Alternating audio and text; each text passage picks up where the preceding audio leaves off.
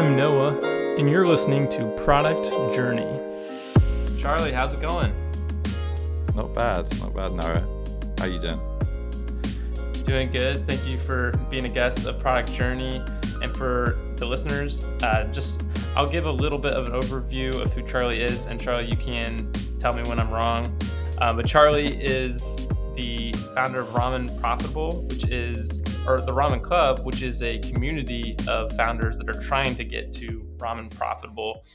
And I think from what I can tell, like you have done in-person events in the past, and now you're doing some more online stuff, but you have a community there, I think in London as well. And then, you have a podcast and some other things alongside that.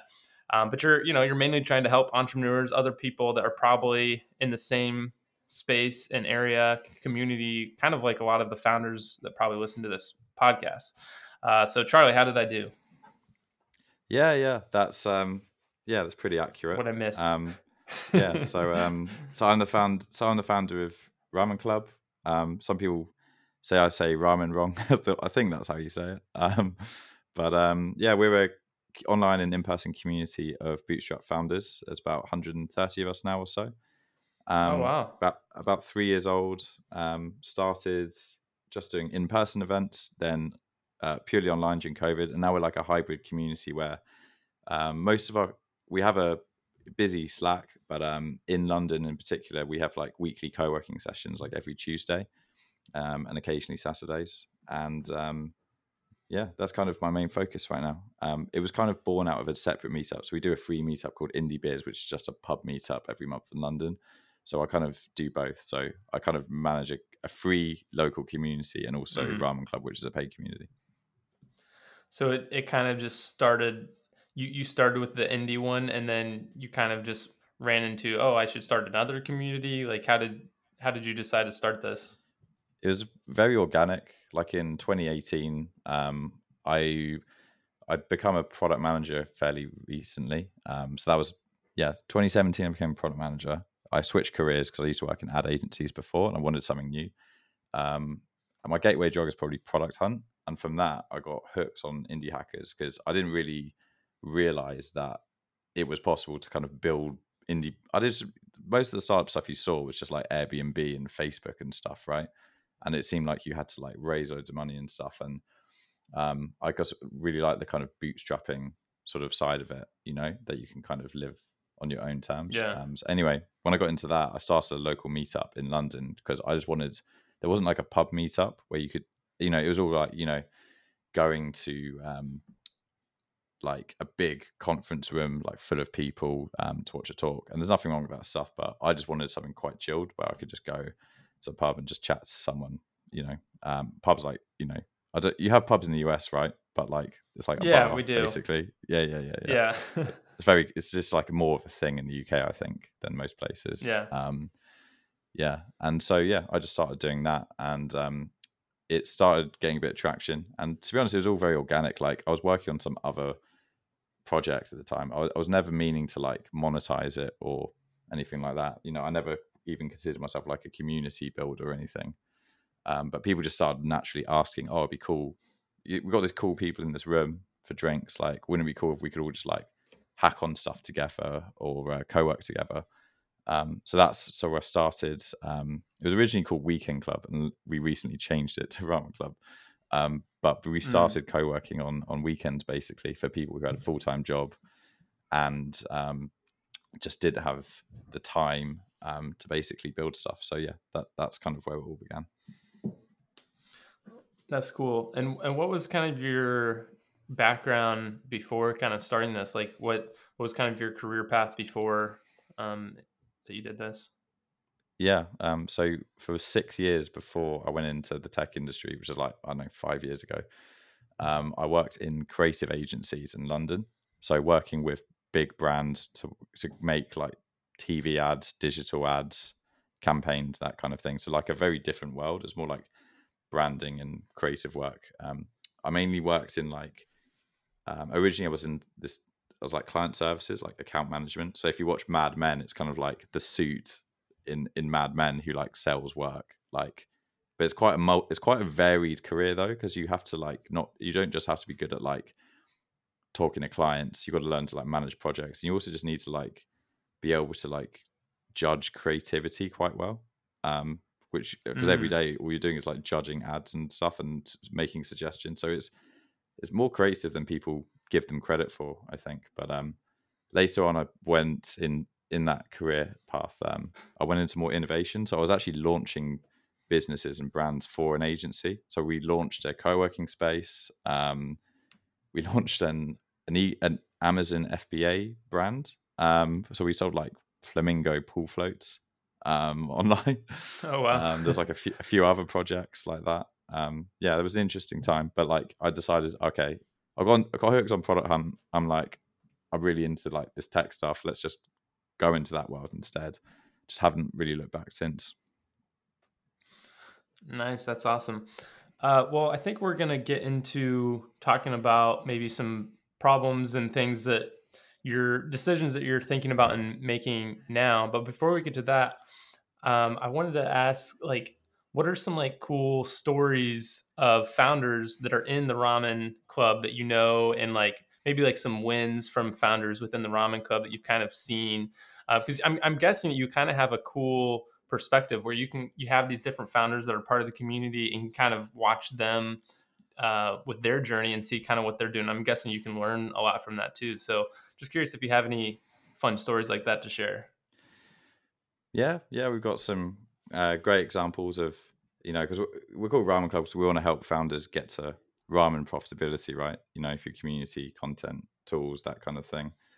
Um, so off the top of my head, like Elston, he when he joined, he wasn't working on, he's working on something separate, but he runs Tiny Host. So Tiny Host is like one of the easiest ways to basically host anything online, like any sort of file. Um, and he started that, and he's on like 8K MRR now, like maybe a year and a half in or something like that. It's like completely solo, completely bootstrapped.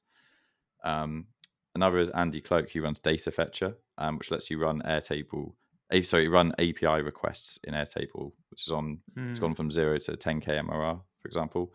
Funnily enough, those two are both in the same mastermind in Ramen Club, and like that's how they kind of got to know each other like quite well, and they've just kind of been like pushing each other. that's Also, awesome. like Michael, my friend Michael's also in that mastermind as well. He's great. He runs PG Mustard. Um, yeah, and there's all sorts of good, interesting examples. Like three of our members got onto the latest Tiny Seas batch, for example. Oh For a wow, community of only 130, I think that's pretty awesome. that's pretty Yeah, good. super proud of those guys. Yeah, yeah, big up Valentin, Matt, and Suk. They've done really well. Yeah, that's an awesome group of people to have in a community, and I've definitely learned and realized that myself of just having other founders around you that are like doing the same thing, that are pushing, that are trying to grow, that are trying to learn. Like just like making that environment for yourself, I think is really important to, basically being able to do this, especially as a solo founder. Like if I go outside my house right now, there's like no one that is doing similar kind of stuff, like making businesses online and indie hacking and stuff like that. And so it has been really helpful for me to be like active on Twitter and on different communities online, to just like be around other founders and just like kind of hear how they think and learn from them. So I can see that being like super beneficial for you guys within the Raymond Club. I think so. It's a very common story when people join or after they join, they say within my friendship group or people I know, I'm the only founder. Like because we spend our Yeah. lives like on Twitter and in Discords and Slacks, like we probably overestimate how many people are like thinking about this stuff. Like it's a pretty small percentage of the population. And yeah, being in the right community, it's just like, you know, there's just some things you can only learn from being in these communities. Like not every question like has a great piece of content online which has the Yeah. answer. Like some things are just super nuanced, and some things people don't want to talk about that publicly as well, like certain topics. So being in the Right. right community, I honestly think it's just like if you for a founder that isn't in any of these communities, like, you're just making life a bit harder for yourself, I think. So yeah, Yeah. big advocate for sure.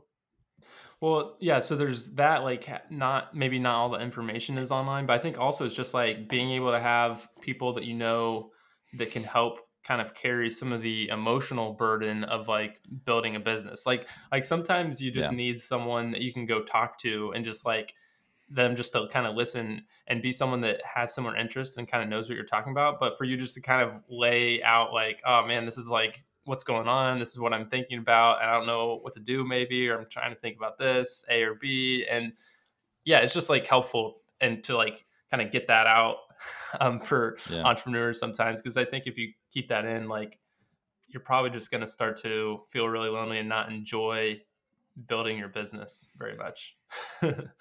yeah, for sure. Because like sometimes you want people to help you or solve a problem. Sometimes, yeah, you just want to vent, and it's just easier with people who kind of can empathize with you and like understand that it can be quite like a difficult and like lonely sort of journey sometimes. Like, and people who are not a founder or aspiring founder just can't relate to it as much. I don't think generally. Yeah. So yeah, that emotional burden is a big part of it as well. Yeah, around 2 months ago, I did a little indie hackers meetup here in my city, Seattle, and I called it like indie hikers, and there was about 8 people that showed up, and we like got coffee together. Then we went and did like a 5 mile hike, and then we came back and got food and stuff, and it was a lot of fun. Like met some really cool people, and so I definitely want to do some stuff like that again because it's great to actually meet up in person with some Yeah, people and people that have similar interests, and you can just learn a lot from that. Um, so yeah, yeah, you're inspiring me to want to do that again. So that's cool. yeah. It's great. Like, um, online obviously has its benefits, but there's nothing quite like getting together in person with people sometimes. And I think people forget that sometimes and maybe spend too much time online and not enough like meeting people. Yeah, So yeah, big advocate. Like, yeah, in that we have quite a lot of meetups now here in London. But be great to see more cities trying to do that sort of stuff. Like, we need to do more wholesome stuff here though, like hiking. Like, ours seems to be a bit Mhm. more revolving around like the pub and going to restaurants and stuff like that. Yeah, So probably need to get some healthier habits. Like, a bunch of us went to Lisbon in March, I think, earlier this year. Like 20 of us. It was just like a kind of indie trip. So we just co-worked during the day and just like, went and got some nice food in the evening kind of thing. And it was awesome. But yeah, next time we'll probably try and add some other activities in there, like maybe go surfing or something. nice. Yeah, that sounds fun. Um, so more recently, though, you've been talking and thinking about how to do a community that is like online and virtual. So yeah, what has been some of your like decision making around that and what you're trying to do with the ramen club?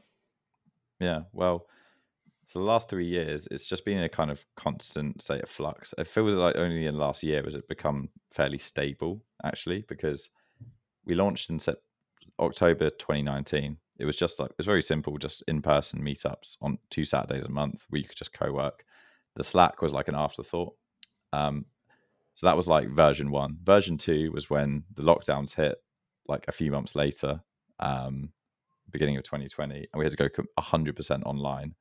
Mm. And had a lot of sort of co-working events, stuff like that, just online co-working, because people were just in their house and they honestly just like people were just dying for some kind of social interaction. Yeah. So that was like version two. And then version three was like, so around the summer of 2021, lockdowns lifted, like in most places, and people wanted to get outside and stuff. Suddenly, no one wants to do like, or far less people want to do online co-working, like overnight sort of thing. And we realized, this community that was built on the assumption that everyone was locked inside all day suddenly wasn't quite fit for purpose anymore. So I had Yeah. to like completely like reinvent it again, and it was like, so now it's like a hybrid sort of community, and we've just like made a few like iterations over time. So what we have now is, yeah, a community of 130. About half of them are just fully online. About half of them come to in-person events. And yeah, so something I'm just trying to think about is just, you know, balancing, prioritizing, like improving it for the online experience versus the in-person one. um because the online experience is like higher churn than the in-person one, which is pretty sticky, to be honest. Hmm. um Are the so people online like from anywhere in the world, or are they still people that are mostly closer to you in London? yeah, they're from all over, to be honest. Yeah, there's some who are in the UK, but yeah, we've got people in like Australia, US, Hmm. Greece, just everywhere really.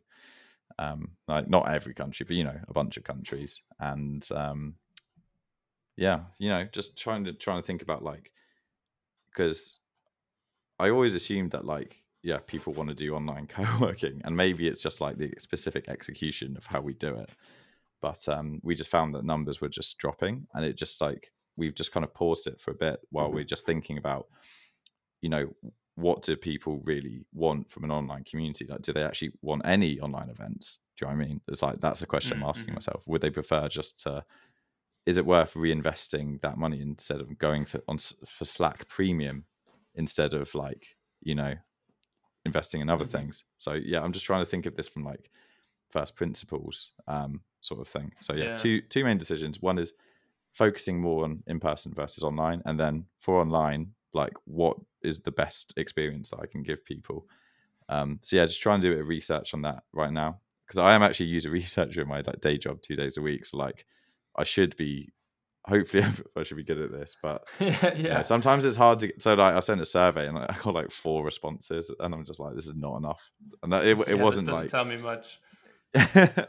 yeah. And so I think I just need to. I'm going to probably do a bunch of interviews. Like, I've done this in the past at Ramen Club already, but yeah, just need to do like 10, 15, 20 interviews. That should give me a bit of a steer. Yeah. What kind of like online events have you done in the past? So either like co-working, so like people, it's like focus mate, people sit on the same Zoom and co-work together. We have a host who's me or another member, who's just like managing the session. There's a quick stand up at the beginning, then people just like co-work together. Then we've also So is done that like, like one on one kind of, or is it just like a big group, like on Zoom or something? as a big group, yeah. So we used to Okay. get like 20, 30 people on these, like, during COVID, but, like, when people have the option to go outside, like, they're just a lot less likely to join these things, it turns out.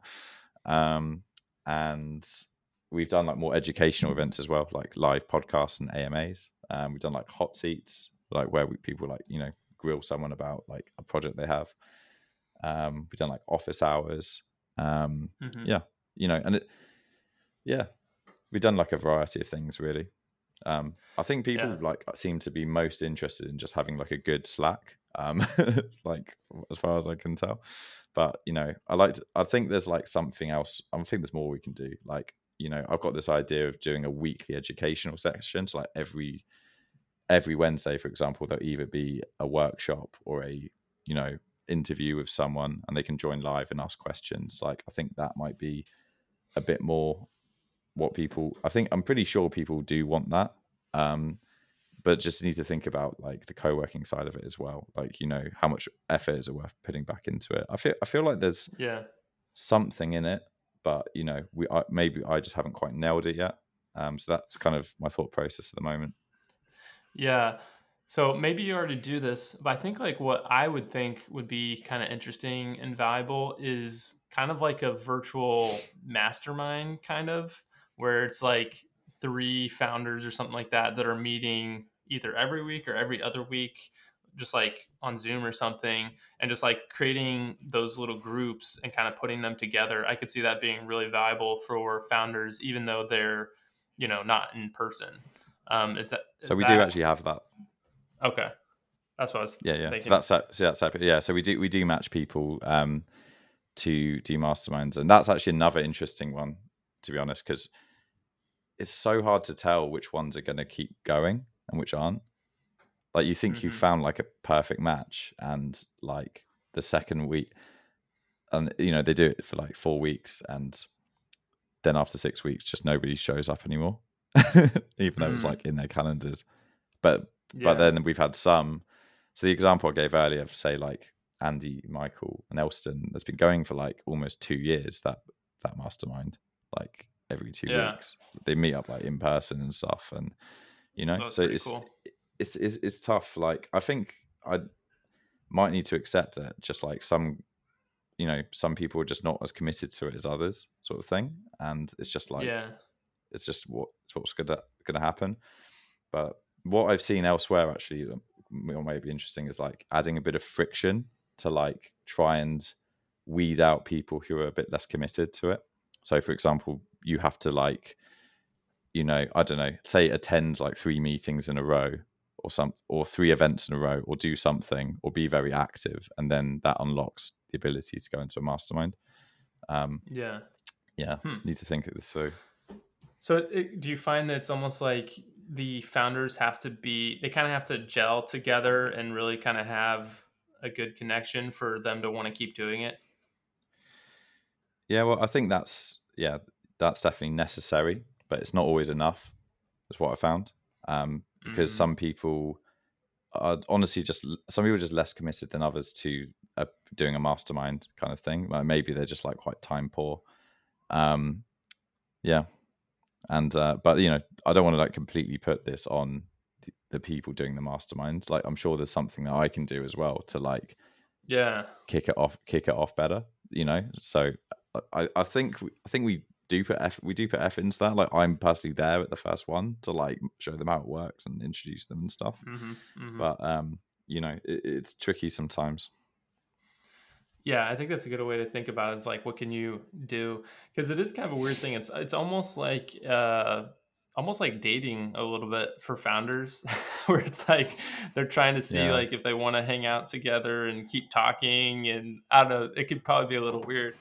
I Um, know, but yeah, I I can know. see how that would be hard and tricky for you to try to get in there and make things happen with that.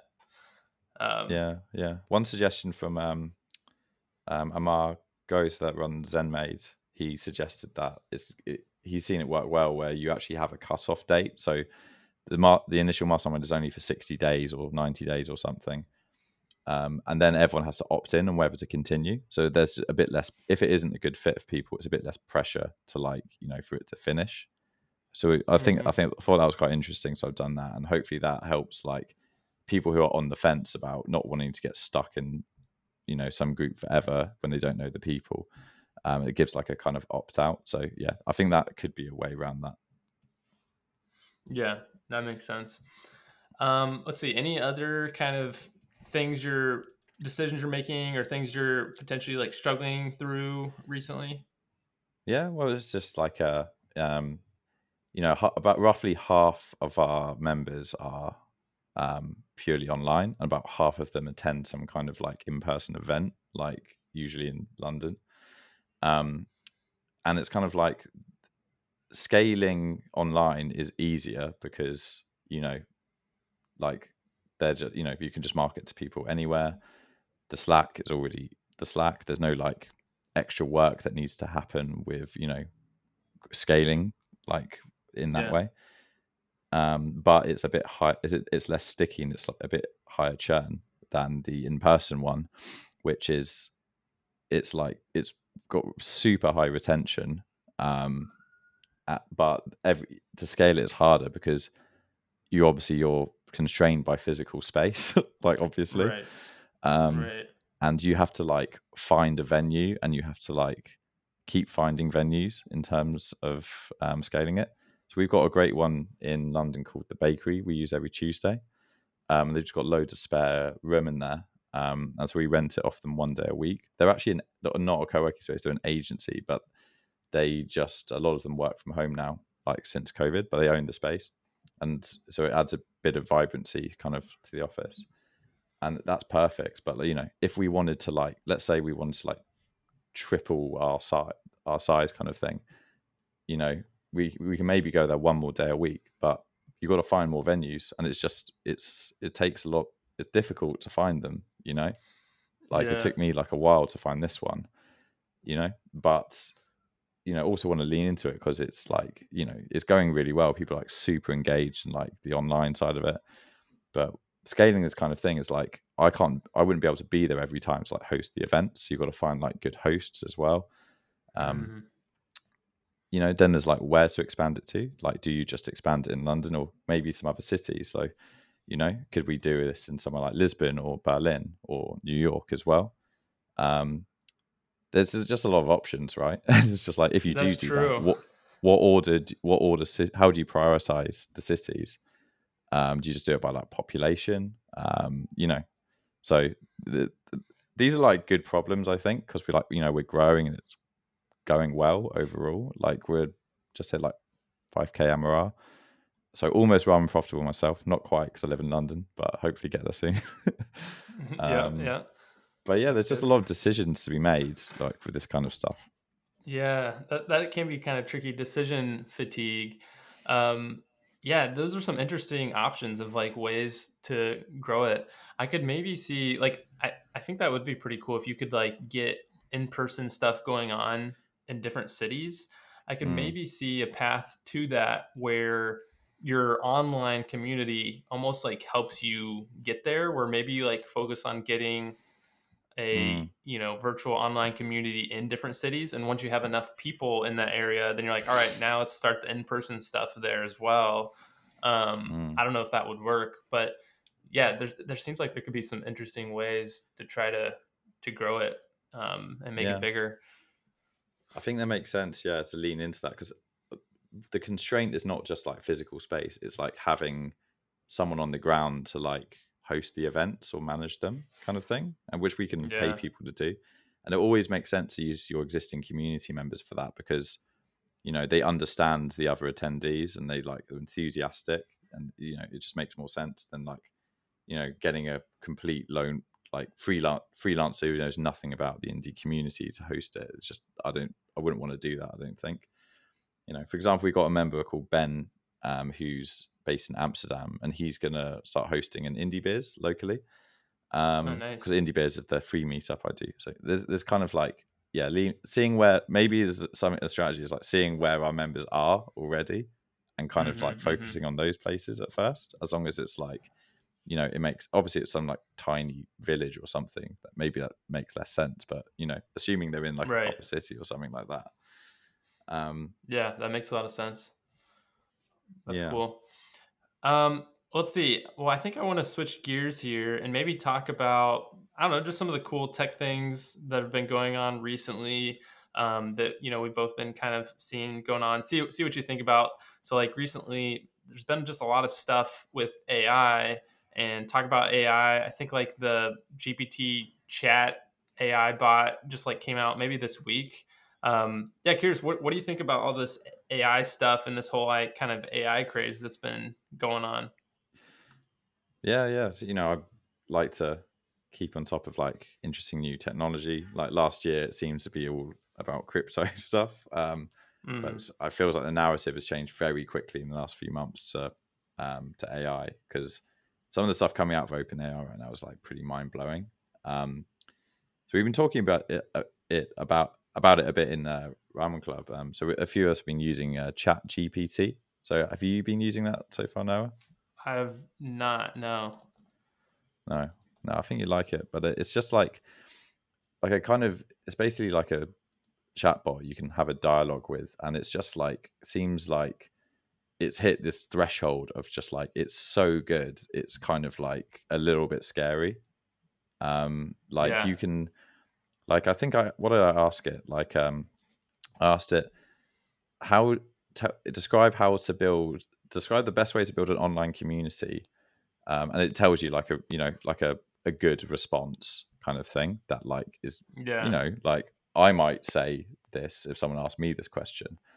But Yeah. then what's crazy is, it almost more impressive, is you can ask it to answer it in a specific way. So I then said, um, describe the best way to build an online community in the style of an Italian pizza chef. And it literally like started it with like "Mamma mia," and then like basically rephrased the advice as in like, different ingredients and stuff, and like it was done in a way that wasn't clunky. It was like really good, and it's just like, so I know that seems trivial, but it shows a level of like nuance and intelligence that's like way beyond like what I would Yeah. expect. And you can also just get it to so people are already there's this really great thread by Ben Tossell on like the best use cases so far, and people are like putting, so they put in some of their code, and they tell it to identify the bug, and it not only correctly identifies the bug, it then describes how to solve the bug and gives you the code. um, and it's just like the implications for this, like if you think about where this could be in a few years, it's pretty crazy. And you know, the Yeah. way people like build software and like create content is just like, feels like it could fundamentally change like a lot sooner than people realize, because it just outputs like near perfect code for stuff that you describe, and it's just like, what does that mean? Like eventually, Yeah. you know? No, it is pretty crazy. I've been using GitHub's Autopilot bot Yeah, for writing code, and it is pretty good. Like you have to change things a little bit, but a lot of times yeah. it really gets you in the right direction of Mm. kind of what you're wanting to do. Here's another one I just heard of. Have you heard of Character.ai? No, I've not. You might want to go to that one. So actually, Check my that out. first million pod was just talking about this, I think yesterday. So it's character.ai. And what it does is they have all these different characters, like known people like Elon Musk, Mark Zuckerberg, different, famous people. And you can just like chat with them. But it's really an AI Oh that you're my chatting with, god. but they talk just like that person. So I just started this chat with Elon Musk and I said, how are you going to save Twitter? And Elon replied to me, this AI Elon, the plan to turn Twitter into a social media giant that is even bigger than Facebook and Google. I believe in free speech and I hate censorship. I'm going to make Twitter a place where people can freely express themselves without anyone telling them what they can and cannot say. I'm also going to add a bunch of new features that will make Twitter the best social media platform in the world. Wow. Yeah. There, I just shared that on a ramen club. Like that looks sick. I'm gonna try that Yeah. out after. I'm not gonna be, actually. I need to head out straight after this, but I'm definitely trying this first thing tomorrow. Yeah. It's kind of hilarious, but it's like I did a couple different conversations with like Mark Zuckerberg and stuff, and it's like it does kind of create kind of the conversation or just kind of the way they talk. Like it's able to catch that. And just like, like how Mark can be kind of defensive and stuff about like, Facebook Yeah, privacy and security stuff. And like the AI completely kind of caught that, and it was kind of hilarious. So yeah, it's kind of crazy with what some of this AI stuff can do. And I feel like, and it's getting better really quickly too. So I feel like it's definitely going to have a big impact on a lot of things. It seems like it's just going to yeah, take a matter of time. So it's really interesting to watch, and kind of fun to see the progression for sure. yeah. Because the nature of machine learning is like, the smarter it gets, the better it gets at improving itself, and so it's just getting like exponentially better, basically. And this is still on GPT-3. Apparently, GPT-4 is coming out next year, which is meant to be, you know, like an order of magnitude better. And it's like, I can't even like imagine what that looks like. So, Yeah. you know, I've seen some people talking about like, what does it mean if you are able to just like enter a prompt and it generates a SaaS like straight out the box, or like 80% of the Hmm. SaaS, the code is like is kind of like commoditizing that. It's like, I'm just like, okay, imagine that world exists. Let's, if we assume that happens in a few years, like what happens then is like, is it just, does the value of SaaS just fall because it's like a bit, is the supply increases so much? It feels like that Mm. might be a possible consequence of that. And what does that mean? I don't know. What do you think? Well, I think it makes it. I mean, we've kind of been doing this already in the last Yeah, decade of just like more tech and things coming out that just makes it easier and easier to create and to build stuff. And so yeah, AI is kind of taking that to the next level.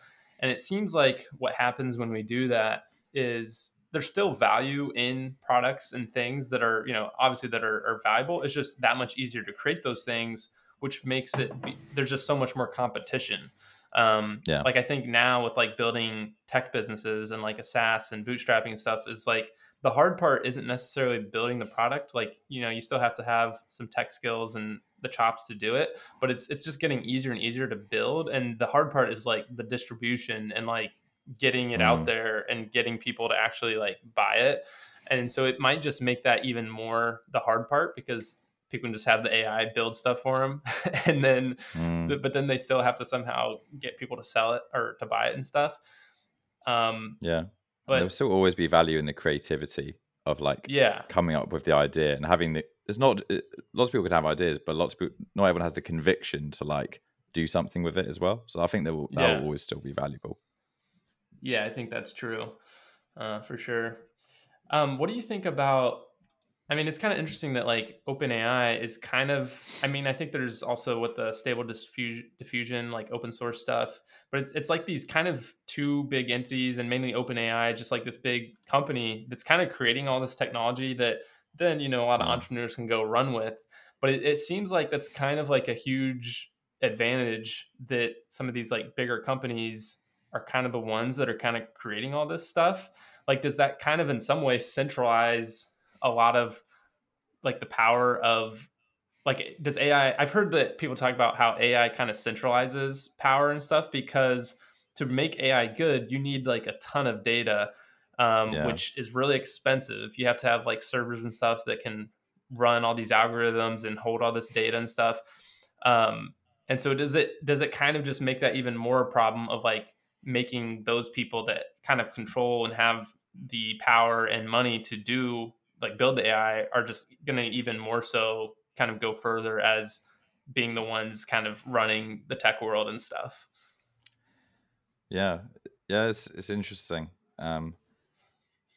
Yeah, because being like 100, there's probably a balance somewhere, isn't it? Because like being some level of centralization can be good sometimes. I guess it kind of depends who is doing the centralizing. Like I think Right. OpenAI have like I think one of the reasons they were created is a bit they're quite big on like the ethics side of it as well. That they want not just they don't just want this technology to like progress, but they want it to do it in a way. Well, this is what they say anyway. They want to do it in a way where it's done in the right way, in an ethical way, where it's like available to as many people as possible who can benefit from it, kind of thing. Yeah. Um, but it's just like, what if Sam Altman's secretly evil? It's like I don't know. I'm sure he isn't, Yeah. but like, do you know what I mean? It's just like in the wrong hands. That someone in his position could do some serious damage, and so Right. I think it's so powerful. Like I think the rate, like I'm not like someone that's like, oh yeah, the government should solve all problems, but like there probably needs to be some degree of regulation at some point with this stuff to kind of That's true. Yeah. to basically some check against like what if you get evil Sam Altman like controlling Right. something like this at Yeah. I some mean, point, right? everyone thought SPF was good. Exact like no one, like very few people saw that coming. Like he was literally No. like literally 1 month ago he was like on every magazine cover, and now he's being Yeah. like hounded through like Bahamas hotels and stuff like that. Like it's like Yeah. what's weird is like he's kind of like on the run but not, because he's also on stage with the New York Times. It's just like the most bizarre situation ever. Yeah. It's very odd. Yeah. Um, Okay, so that brings us to I know not all the listeners are probably into crypto or NFTs, but I know you're into NFTs. You got a Yeah. shiny sweatshirt on. So curious, I what do. what do you, I what am do you repping. think? What do you think about? Yeah, where are you at with like NFTs and crypto and all that stuff? Because obviously it's been kind of a rough time recently. Yeah. You still believe it's the future? I think the future for it. I think there definitely is a future. I think the future might look differently to what people expect it to be with crypto. Like, um, I think people really want to like build a big industry on top of it, where like basically every Web 2 service is replaced with a crypto equivalent. And you know, I'm not certain that exact scenario is going to play out like people expect, but like I think it will play out in like in other ways. Like, I think crypto is like core use case of like when normal systems fail or you have no access to them, like, like in countries like in like I think in like in Venezuela, they're using like stable coins like DAI and stuff like that. Hmm. Like from MakerDAO, like that stuff is genuinely useful. Like stable coins being able to just like transfer money really easily, store money really easily. Like I think that stuff definitely does have value. But I think the idea that like people are going to put their housing deeds on as an NFT, like I kind of think that stuff is like not that realistic. But like I think NFTs, like I think they're super cool. I think like they are fun. Like I think that one of the biggest use cases is just fun to like trade them and own them and like get involved in different projects and that kind of thing.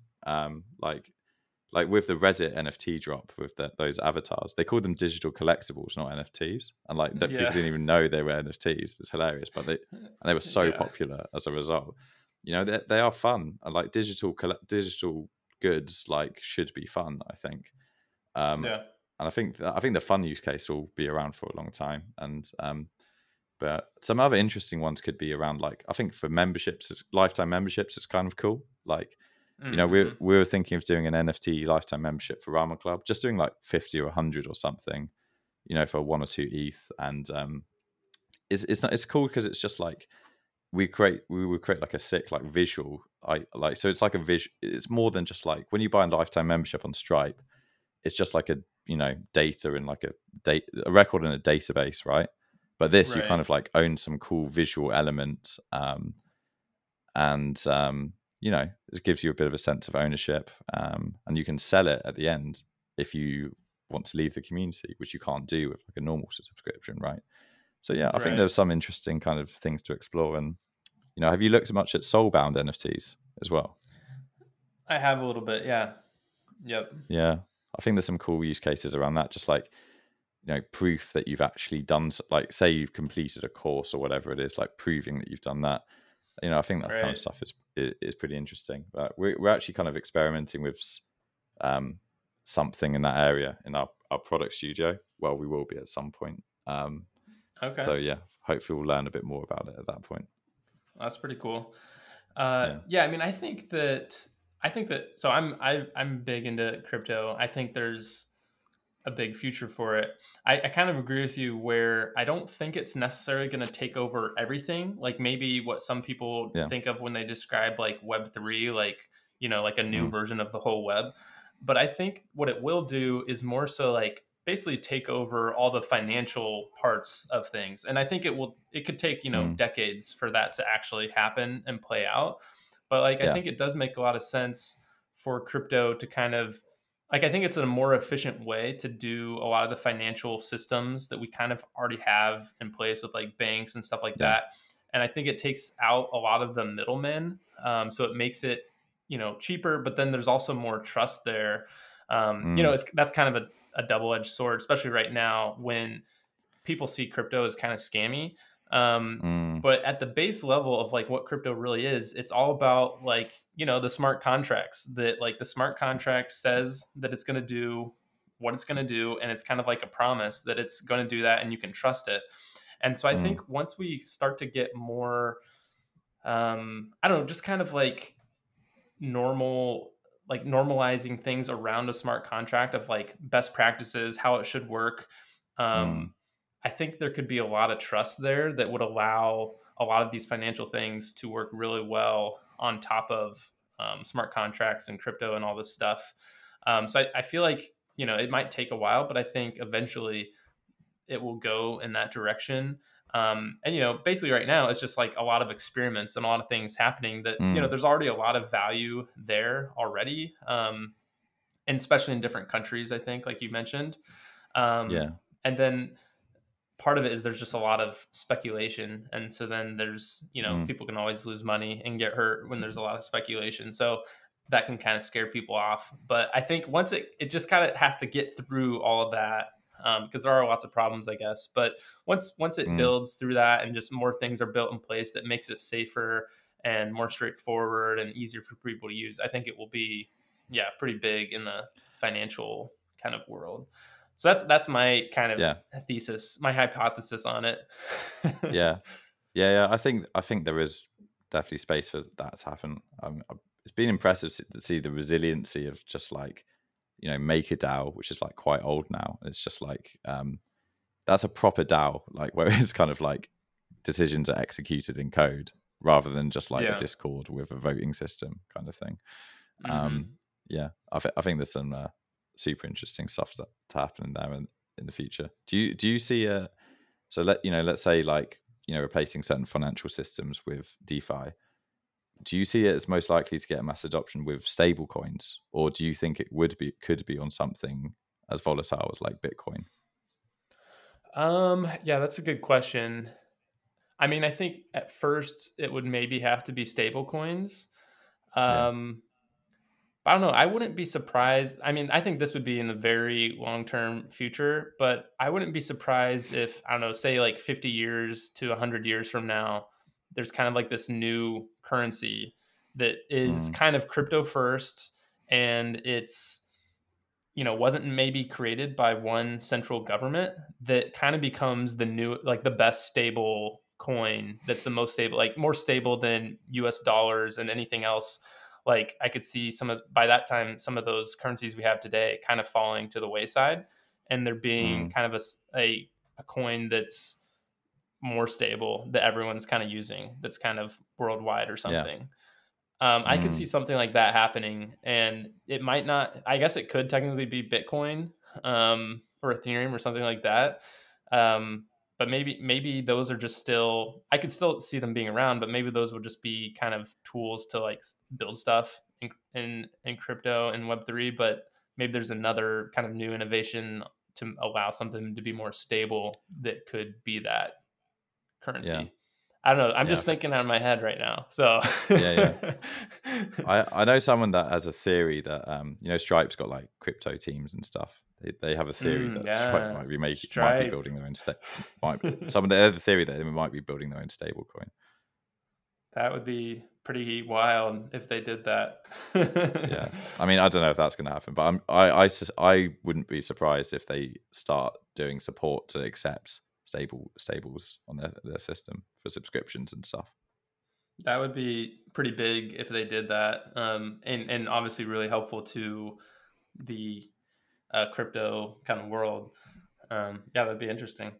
But the thing is, it's like it's also just genuinely useful. Like we have some subscribers in India, and India has all sorts of problems with like making payments to Stripe and Oh PayPal and yeah, I've stuff. dealt with that. Yeah, and like the one way that would definitely work is sending stable coins. Yeah. Yeah, I've had some customers for Potion that have like messaged me and be like, "Hey, can I pay in crypto?"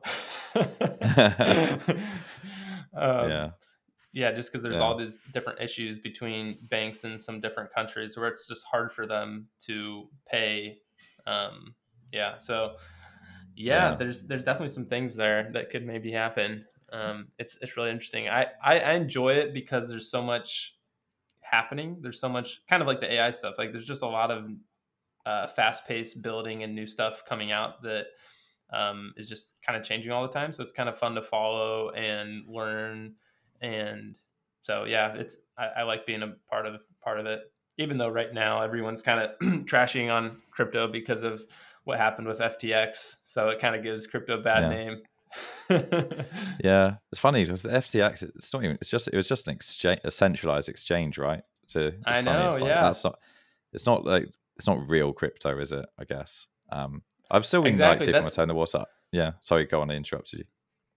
no, I was gonna say like I think that's part of the problem is like only so many people like you and probably like me that like understand that like FTX was just another centralized bank, just like what Yeah. we already have in the real world. Like that's not really what crypto is about. Like that's not DeFi. That's not the No. decentralization of like what It's not makes trustless. crypto It's like work.